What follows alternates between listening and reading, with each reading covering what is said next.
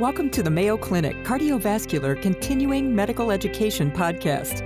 Join us each week to discuss the most pressing topics in cardiology and gain valuable insights that can be directly applied to your practice.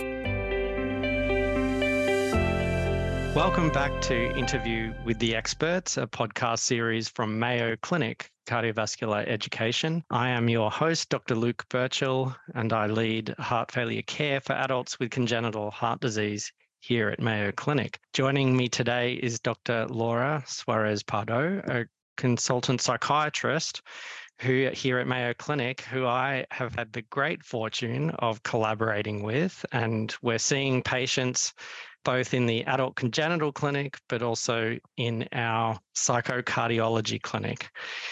And Dr. Suarez-Pardo is my partner there, providing care so that we're addressing hearts and minds for the patients that we see. Welcome. Yeah, thank you so much for having me. It's a pleasure to be here and collaborating on this important work. You know, I've seen this in my practice, and I'm seeing it more and more, patients coming in with mental health needs, mental health concerns. I thought that we might start with a really simple question of what is the difference between mental health and mental illness? That's actually a very important thing to consider. So when we think about mental illness, it's really those kind of conditions or disorders that affects one's ability to think, feel, or behave in a way that impacts their functionality and their ability to complete and do their day-to-day tasks. When we think about mental illness, we think about an anxiety disorder, a depressive disorder, psychosis, bipolar disorder. Now, when we think about mental health, it's more our emotional, psychological well-being that impacts how we make decisions, we problem solve, we relate to others, we accomplish our daily tasks. So that's kind of the main difference. It is important. I would start with mental health. I think it's a key part of life in kind of making us be able to adjust to problems as well as to adjust to our work, our home environments. If mental health deteriorates, then it can transition to mental illness. Mm-hmm. And so when I'm seeing patients and people come in with all sorts of life stresses, I'm really needing to think about, okay, this might be quite a normal adjustment to some pretty challenging circumstances, but the question that I have to answer in my mind is, how is this impacting the patient's function? Am I simplifying things too much? I think that's actually pretty accurate, how it is impacting their function and how it is impacting their ability to recover and follow your guidance. Right. So I think those are the two things, but certainly function is the key word. And I know we're not getting into a playbook for how do you do a psychiatric or mental health assessment, but what sort of questions do you find useful for really understanding whether someone is rising to the challenge and able to function versus not? What would you recommend for people listening today? Yeah, I think the first thing that's important is to open a safe space for listening. Oftentimes we're pretty quick at asking questions or like wanting to really do, right? We in a way are fixers. We want to fix. But I think it's opening a safe space where people can just sort of tell us what's going on. When people struggle, they struggle and share that in different ways. Could be through pain, could be through physical symptoms, could be through tears, fighting with us, right? They might get angry, right, at us. And all of that just has to be a sign that we need to play pause, open a space, listen, and ask what's going on. Now, we think about function, I think, when people are unable to really follow appointments, recommendations, when they are not able to take their medications, when you're losing track of them from a medical perspective or home. You know, you have a caregiver who says, boy, we're not able to get this person to do that or to socialize when they isolate. When work gets them in trouble. So if they go to work, now they're not doing as well as they used to.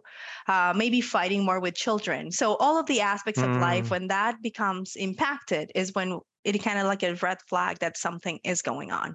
I really like that because I think that sometimes that social history component of a cardiac assessment, I think it might be shrinking over time. And in some ways, in this world that we're living in now, it probably needs to expand again. And I completely agree. Just taking that step back and giving some space for people to tell you more broadly about the experience of their life is so helpful for understanding where they're at. Yeah, and I will add that heart is very important, but heart comes with a human who comes with a context. And that context is social, and it has all other pieces that we cannot forget. So we might fix the heart, but that's not all of it. And fixing the heart requires other things, right? Yeah, I like to say to my patients that the heart is within a body, which is within a person and a soul and a context and a culture and a society. Yeah, so exactly. You and I know that's why we have so many great conversations. I think that we share some beliefs there. Let's switch track a bit and talk about what are the common psychiatric or mental health diagnoses that we see in our adults with congenital heart disease. And maybe while you're at it, why are they at greater risk for these conditions? Anxiety and depressive disorders, both are really highly recognized, significantly higher than a general population will have. And the third one that's really important is traumatic distress and even post-traumatic stress disorder. I'm going to leave that one last. But if we think about depression and anxiety, there's lots of things. So if we think about a child, growing up with a chronic illness, there's lots of things that is different, right? So even the attachment to the parents is different. The parenting style is going to be different. Their ability to independently manage, their health, the difficult healthcare systems that we have, the autonomy to communicate and be assertive about what they need, all of that really starts getting lost. And as they grow, I think that really builds into uncertainty. So what we've learned is that uncertainty about, illness, about job stability, about fertility for women, right? All of that really increases psychological distress and increases the risk of these patients to develop anxiety and depressive disorders. Not to say that they have to keep up with us, right? They have to come to our appointments. They have to take medications. They have to scan their bodies for symptoms and tell us when they need us. They have to go through surgery. So all of that really makes it difficult. And each and one of us copes and adjusts to illness differently. And the burden is sensed differently, also based on the context, right? So if social support is not as strong, or if you have difficulties with your partner or your parents, all of that is going to play into how you adjust to an illness, making increased risk. And I've seen in some studies, we're looking at anxiety and depression as being 20, 30% of the patients that we're seeing may have a diagnosis of anxiety or depression. Yes, correct. It's around 20 to 30%. Now, if we think about even questionnaires just for screening or asking for anxiety and depressive symptoms, not a disorder, it can be up to 40, 50% of positive symptoms. Right. So you're talking there about like the general anxiety scales or the PHQ-9, PHQ, and the short form version of those. So, okay, I mean, lots of my patients come in and they report symptoms that sound like anxiety, or they report symptoms that sound like they've got some low mood. Again, would you say that it's keeping a focus on, yeah, they've got some symptoms, but how is it impacting their lives and their ability to rise to the challenge of their sort of daily, needs? Yes, exactly. And anxiety specifically, I'll mention that because anxiety is a normal feeling, right? To a degree, we all have some anxiety to get out of bed and get to work and do all of our daily tasks. But it's really the question, when is anxiety getting in the way of you doing your things, right? When is anxiety or depressive symptoms taking time away from your life? And that can be medical care, work, enjoyment. So I'll mention something that's important is when patients have an acute cardiac event, and these patients have, for example, surgical procedures throughout their lives, there's going to be a period of adjustment, right? Their mood is probably not going to be great. They're going to feel anxious. What's going to look like afterwards? And that's normal. If the symptoms persist to the point where it's not getting better, they're not able to sort of go back to where they were or be able to readjust to this new normal. That's also when we want to be cautious about. Great. And you mentioned a term that I think people will be interested in. You said psychological distress. Mm-hmm. This could be something we say just in a layperson language, but what do you mean? What is psychological distress, and what factors are contributing to psychological distress in addition to what you were just talking about? Yeah, I like to use that term because it's a little bit broad in the sense that it's not only about depression or anxiety. It just really covers a lot more than that. So it covers, for example, stress. It covers, for example, grieving. So when we have health problems, we lose health. And that's sometimes we have to really grieve, part of our health. So when we think about psychological distress, it's this really umbrella term of all the different areas that can affect our emotional well-being. Yeah, and we've talked about, you and I, can we move beyond mad, bad, and sad? They're sort of the three categories that Yes. that so many of our patients are lumped into: mad, bad, and sad.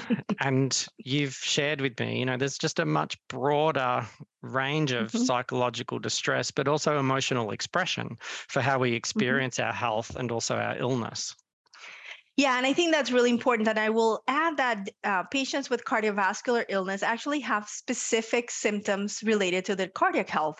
So there's actually anxiety specific to their heart or cardiac anxiety. And there's actually questionnaires for that. But what's important about it is that it really it's different than the general anxiety that a patient would share with their providers. And sometimes it's just this fear or emotional connection with their heart and heart situation.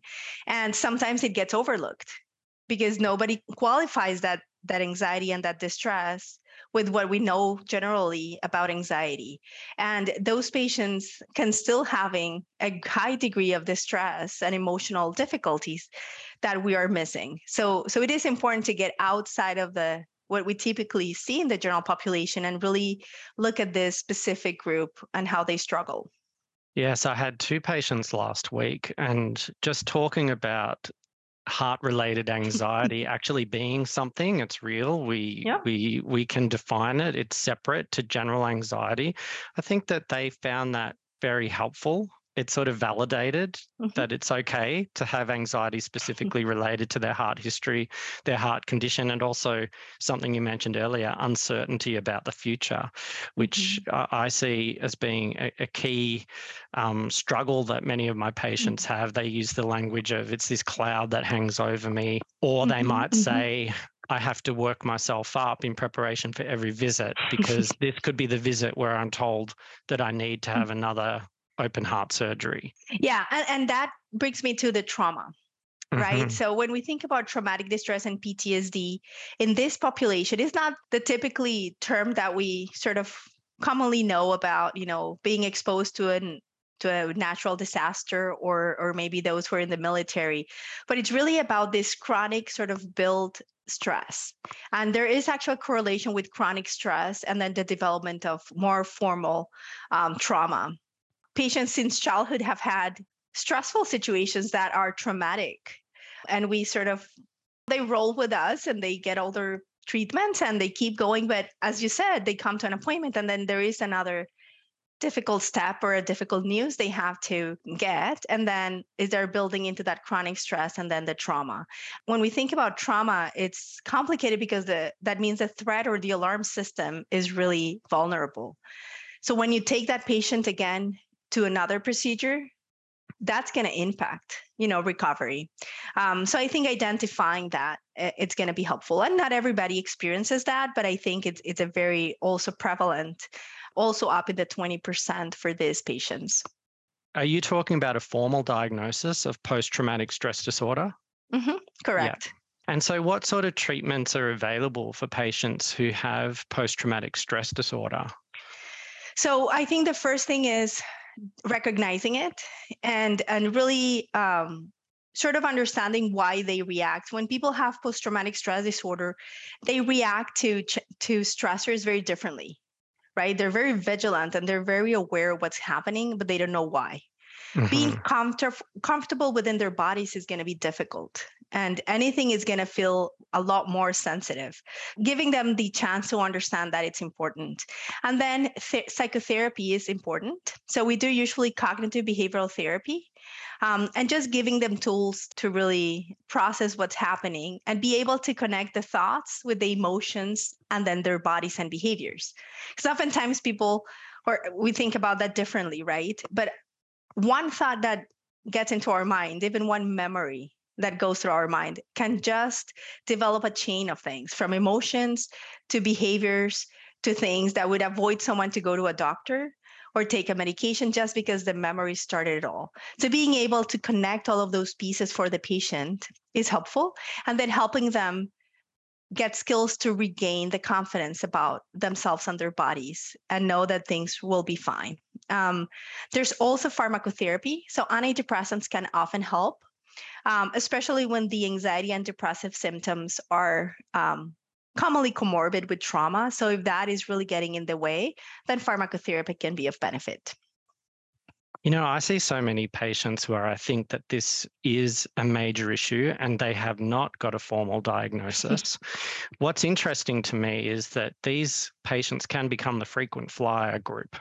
They can become the patient that's calling the office regularly, that keeps returning because they have pain, palpitations. It seems that they have a level of concern or upset related to their heart symptoms that are disproportionate to what we might find when we test with a Holter monitor, or we observe them in hospital even for a period of time. I'm interested, just as we sort of get to the end of this conversation, what do we as clinicians need to do to really reflect on how we are approaching these patients? And just to lead in to provide some further sort of framing for this question, my patients often get labeled as being crazy and difficult and problematic, particularly for people that are not used to caring for adults with congenital heart disease. So there's a stigma associated, I think, with having congenital heart disease. But you've explained so well part of why they've ended up in the place that they end up because of this journey that they've been on. So what about if we sort of flip the focus from the patient to the clinician, someone who might be listening today? What work do we need to do so that we're actually attentive to these journeys and able to maybe look beyond the frequent chest pain and palpitations and start thinking maybe there's a mental health concern here that has been overlooked? Couple important things. So the first thing is trust. So a lot of these patients have not really built the trust with the system and even with themselves, right? They don't feel, and some of them don't feel normal. And there's always been some limitations, right? And we know that setting limits to patients, not allowing them to exercise and be doing their regular stuff, really impacts how they perceive themselves. So there's really no trust in themselves and the care they receive. We're telling them lots of things and we're explaining them, but they might not be listening exactly what we're saying because they don't trust the care they get. Because they also been sick many times and people don't listen to them. Because I think, again, we don't open those safe spaces.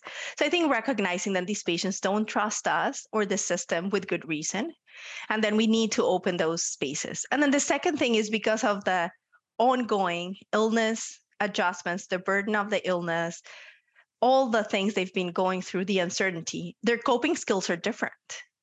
When we think about learning good coping skills and optimal emotional well-being, that is challenging when you have all sorts of medical problems going on, right? And everybody telling you what you need to do and how you need to do it. So the coping skill might not be the same as someone who's healthy.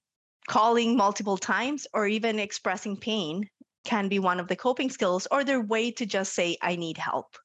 So when we think about someone who's chronically complaining of palpitations and pain, I think one of the things that clinicians can think about is that means that someone is struggling. And maybe it's not their cardiovascular system that's giving them trouble, but something else is happening. So I think that's when we have to ask, right? Be able to listen, maybe assist patients, if you have some ideas of how they could navigate things a little easier. But if things are really complicated, then arrange treatment and be able to guide them the right resources so they can do that. Pain is interesting because when people are depressed, when there's trauma, the pain experience is going to amplify. So patients are going to feel more pain and be more somatically focused when they're having mental health concerns. So that should be another sort of red flag for clinicians to say maybe they need some psychosocial support that we're not delivering. I think this has been so valuable. Just to summarize those last comments, I work hard to rule out, the dangerous and the life-threatening. So, the patient that comes in with palpitations, I don't want them to be having ventricular tachycardia. I don't want them to be having supraventricular tachycardia, AFib, A-flutter that we're missing. But I think what happens is that we rule those things out, and then the clinician perspective is, well, you don't have a significant rhythm problem. And that is different to what you were just explaining. That is quite different to you have significant palpitations that are important for you, that we need to understand in your daily life, and also understand how it fits within your sort of explanatory model for your life, your health, who you are. And we can work together on that. I think that that's such valuable advice because that's where I see a lot of the tension rise between the cardiologist and the patient. We're saying there's nothing significant. The patient's saying this is really significant for me, and we're unable to have a dialogue about it simply because we haven't confirmed a diagnosis of SVT or VT, just as an example. Yeah, it's the rule in versus the rule out. Yes. I'm hoping that people are listening today, and this might translate to perhaps that creating the safe space that you just mentioned, taking a step back, thinking about what some of the symptoms that people are presenting with, some of the distress that people are communicating in their clinic visit. What does that mean for them? How is it influencing how they interact with us and how they communicate in their clinic visits? And as clinicians, what is the broader range of supports that we might be able to call on, including our mental health professional colleagues, so that we can better support not just the patient, but ourselves? Because I can say, put my hand up, I'm not a psychiatrist, I'm not a mental health specialist. I know that I need you and people like you. Yeah, and I think that's actually a very important point is collaborating. I think we cannot really care for patients alone, right? So we need to really work in interdisciplinary teams, reach out to each other and really help the patient in that way, which is probably most helpful. Well, that's a great note to end on. Thanks so much for your time today, Laura. I've really enjoyed this conversation, and perhaps we'll have to continue it again, depending upon the feedback from those listeners out there. Thank you. Yeah, thank you for having me again. Thank you for joining us today. Feel free to share your thoughts and suggestions about the podcast by emailing cvselfstudy@mayo.edu. Be sure to subscribe to the Mayo Clinic Cardiovascular CME podcast on your favorite platform, and tune in each week to explore today's most pressing cardiology topics with your colleagues at Mayo Clinic.